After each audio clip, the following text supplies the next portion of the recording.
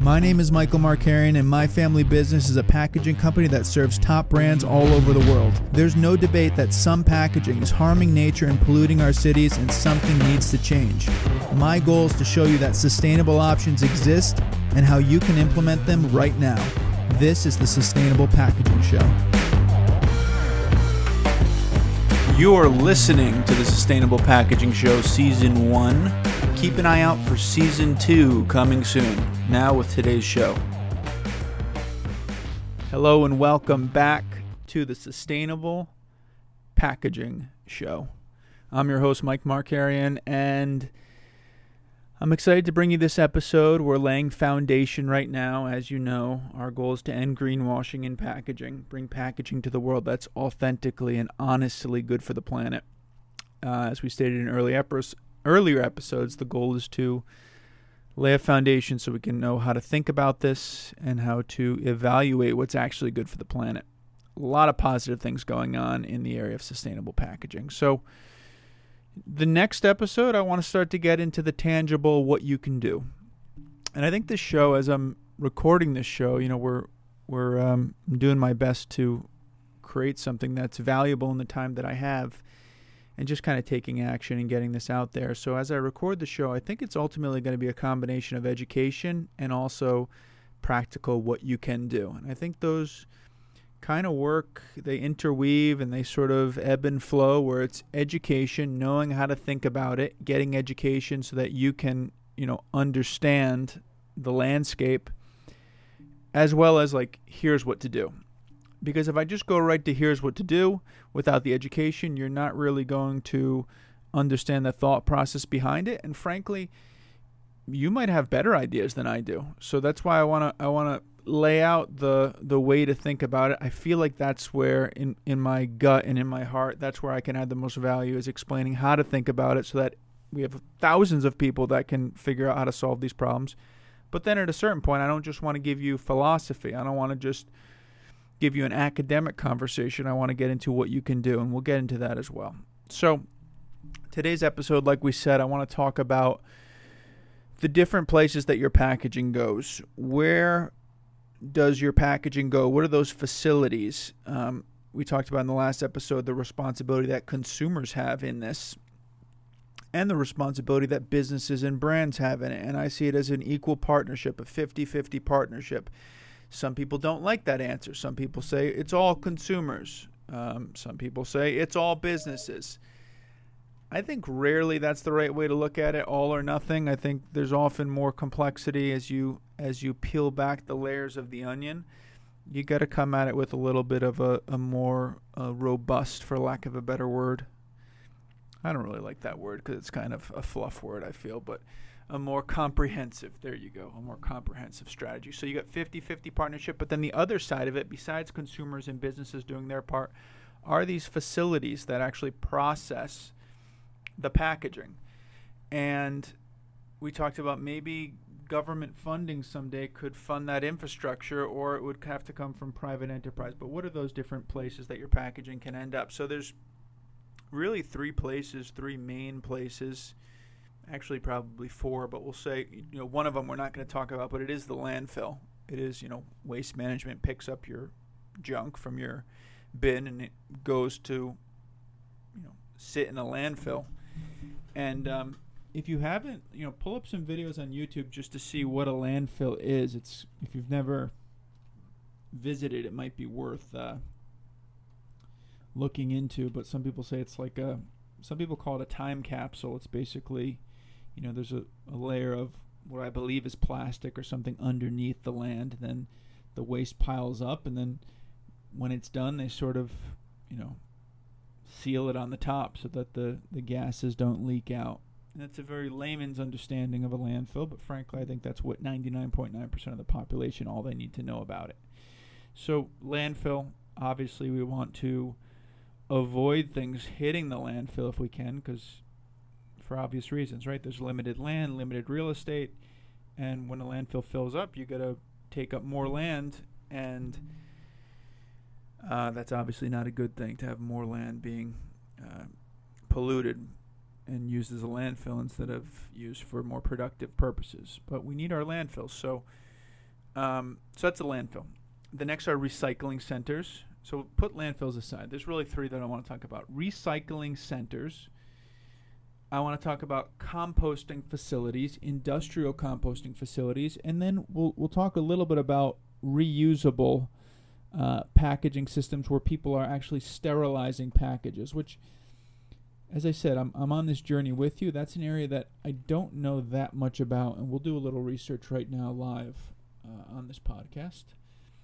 But let's start with the recycling centers. So the thing with recycling centers, if you've seen one, I think it's a good experience. If you haven't, to visit your local recycling center. They have tours, and I remember as a kid in school, I believe we went to one to see how it works, how everything works. But recycling centers, you basically, from your blue bin, that material gets dumped into a system that then sorts your plastics and your board and your tin and the different materials, and then that all gets bundled together, and then usually in a separate facility it's broken up into flake, let's say plastic flake, or the tin is broken up into I don't know if tin is flaked or if it's just melted. I believe it's just melted, but that's the general idea. It comes from your blue bin, goes through this system that then sorts, that then breaks down the material, and then that material is sold on the other end to people who want to make new products from recycled content.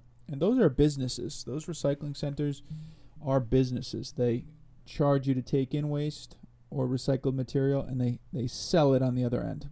I actually don't know if they charge for recycled material, but I know they charge for waste. The landfills do. So that's recycling. And I know there's different levels or different sophistication levels of these recycling systems. You see some where it's largely manual. And then you see others where like literally lasers and lasers are detecting what's coming through, and air is blowing things certain air into one lane versus another, and magnets are attracting the metal. So that's why when we talk about the death of recycling, people say, oh, recycling doesn't work because there's problems, because China's not taking our plastic and recycling is dead. I'm saying, well, there's actually quite a bit of innovation happening in recycling, and it gives me reason to believe that if we project out 10 years and we go out 10 years, what is recycling going to look like?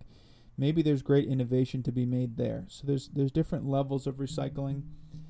And the last key thing with recycling is what we talked about in the last episode. Not everything that is quote-unquote recyclable, because everything's technically recyclable, right? We talked about the chewing gum and the sneakers in the last episode. But even everything that's recyclable can't just go in your blue bin. So obviously you're not going to put chewing gum in your blue bin. Please don't do that.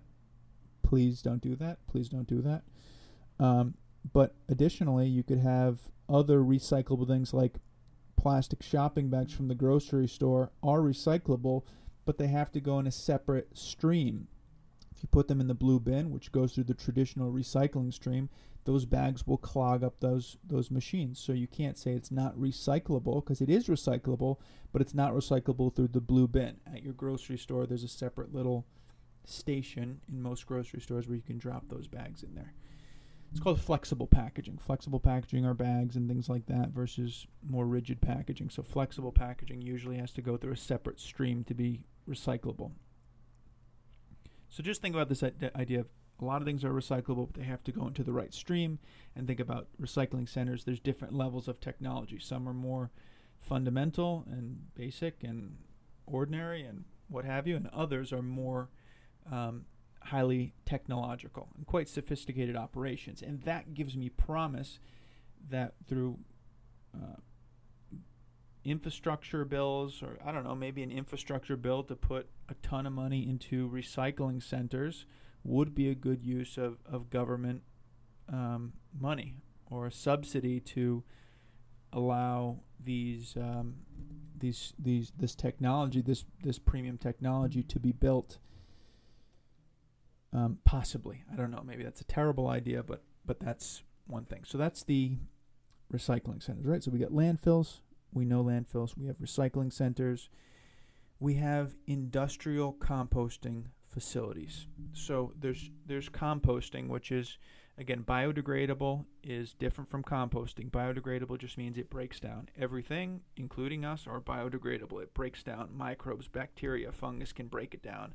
Composting is the art of taking something and having it condensed down to, like nutritious soil. But let me get a composting definition for you all. Compost. Make vegetable matter or manure into compost. Okay, that's not the best definition. Treat soil with compost. Okay, let's go to dictionary.com. A mixture of various decaying organic substances as dead leaves or manure used for fertilizing soil. So that's a better definition. It's like these definitions that use the word in the definition. It's like, okay, but I searched because I didn't know what the word meant. Anyways, so that's what compost is. It's nutritious. It has value. So when people say, oh, biodegradable or compostable, it's really two different things. The compostable side is much more appealing because biodegradable just means it breaks down, right? Like anything is technically biodegradable, and that's where a lot of greenwashing happens in packaging, where people label things as biodegradable. Sure, it's factual. Everything's biodegradable, like, literally everything you see. So it doesn't say much to say something's biodegradable, but to a consumer, that could make them think that it's this super eco-friendly thing. So states like California have actually banned the use of that word. And in packaging and other places too, but in packaging circles, that's like a big no-no, where like anytime someone says, oh, I want to put biodegradable on my package, someone who's well-versed in packaging will say, like, be careful. Are you sure you want to say that? And like, because there's consequences to using that term. So you have home composting, which is composting done in your backyard in some sort of bin or in some sort of, there's different, you can look it up on YouTube. It's actually fascinating what people do in home composting, and certain packaging is home compostable. It tends to usually be thinner packaging, like you say it's easier to home compost a toothpick versus a 2x4 as an analogy. So I find packaging that's home compostable most of the time. Again, maybe it's a generalization. Maybe I haven't seen everything, but most of the time it's like thinner, more flexible stuff, because in order to be home compostable, it needs to break down within a certain period of time. Then you have industrial compostable, which uses heat and moisture, and it's like a full-blown facility for composting. And industrial composting. And I believe where there's industrial composting, there's going to be green bins. You see it in some airports and in certain neighborhoods, in certain progressive cities across the country. You'll see the green bin, and it actually picks up for industrial compost. And one of the criticisms of compostable packaging is, great, it's compostable, it's industrial compostable, but I don't have industrial compostable near me, so what good is this packaging? And that has some validity to it. But that's kind of where we, as packaging people, sometimes let ourselves off the hook. The thought will end there. And then the next part of the sentence, unfortunately, is, therefore, I will accept the status quo. Right? So it's like, that's where I say progress, not perfection. I know that there's not industrial composting in every area. However, what's your alternative? If your alternative is, therefore, I'm going to go into ocean plastics, I believe in ocean plastics, and when industrial composting comes into my area, then I'm going to consider that. That's a well thought out thing. But oftentimes it's no industrial composting in my area, therefore no action. Status quo is fine with me, which is not how I want to encourage you guys to think. Like, again, progress, not perfection. It's not going to be perfect, but that shouldn't stop you. So industrial composting, I believe it's also known as commercial composting. So commercial or industrial composting is a large-scale composting which is designed to handle very high volume of organic waste, as opposed to private or home composting, which handles organic waste from one household or facility. It may also collect yard waste from nurseries and landscaping companies. So industrial composting is a great alternative to things ending up in a landfill, right? Instead of it rotting in a landfill, it's actually converted into nutritious, dense soil that can be used to have a productive function, to grow crops and to grow plants and so on. A little bit of an overgeneralization, but that's at least the idea in theory. So there's that as industrial composting. So you look at that all sounds good, right? Industrial composting. So let's think about the world that we might live in someday, where there is industrial composting facilities in all sorts of areas, and maybe that's something we invest in with with federal dollars to build that infrastructure, or maybe it becomes a profitable business model and there's individual entrepreneurs in every state who want to pursue this. In that case, you have to ask yourself, what makes the most sense? If there was curbside industrial composting, does it make more sense for the environment? And this is where it's somewhat of a judgment call on your side, and you got to do what you believe. And I hope to bring more research to this area. But it's, okay, what's better for the planet? Is it better to have that industrial compostable jar going to a industrial composting facility to be turned into soil that then grows new crops? Okay, that's one path. But it's not, I mean, there's quite a bit of processing involved with that. It's not like it doesn't just magically eliminate any environmental issues, right? You got to grow that crop, and you have to take that crop and put it in a form that can be made into the bioresin, and then you need to turn the bioresin into a jar, and then that jar needs to go to the industrial composting facility, which then needs to break down into soil over time, and then that soil, moves to create new crops. So from that perspective, it sounds sustainable. And I don't want to go too deep into this because there's a lot to cover, and I'm already at around 16 minutes. But that's one option. How does that compare to recycling, where, let's say you take traditional plastic and you extract the oil and you make the plastic, and if that plastic is recycled, it's then ground down into flakes and then melted and turned into new products with post-consumer recycled or post-industrial recycled materials. So it's kind of a judgment call as to which is more sustainable, which is better for the planet. Now, you could say, because there's flaws in recycling, I want to go the industrial composting route, which I couldn't blame you if that's what your conclusion is. But I want you to think this through.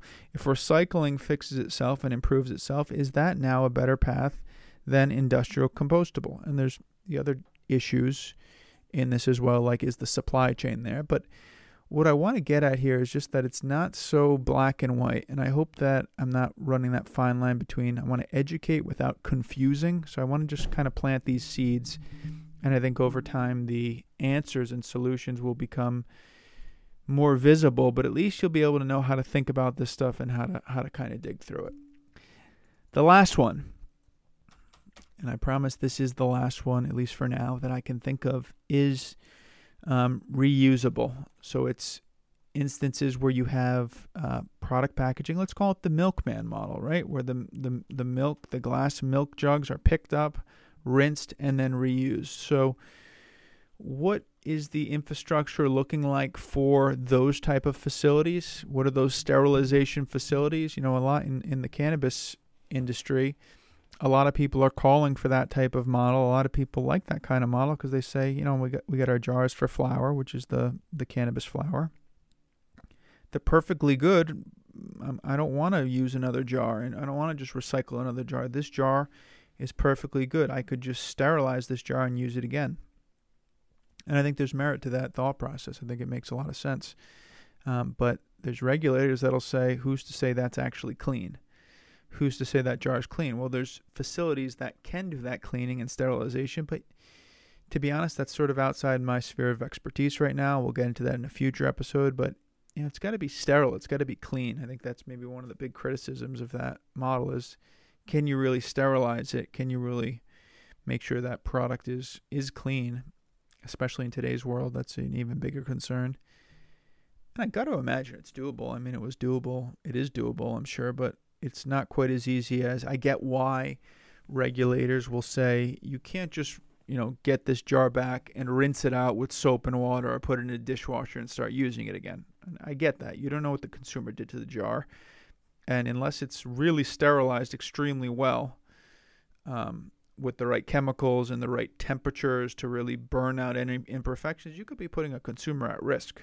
So I actually like the fact that they're not just going to say, oh yeah, you can just rinse it out and then use it again. Well, that's good for the planet, but if you harm one person, one life, I mean, come on, let's not pretend that's not a big deal.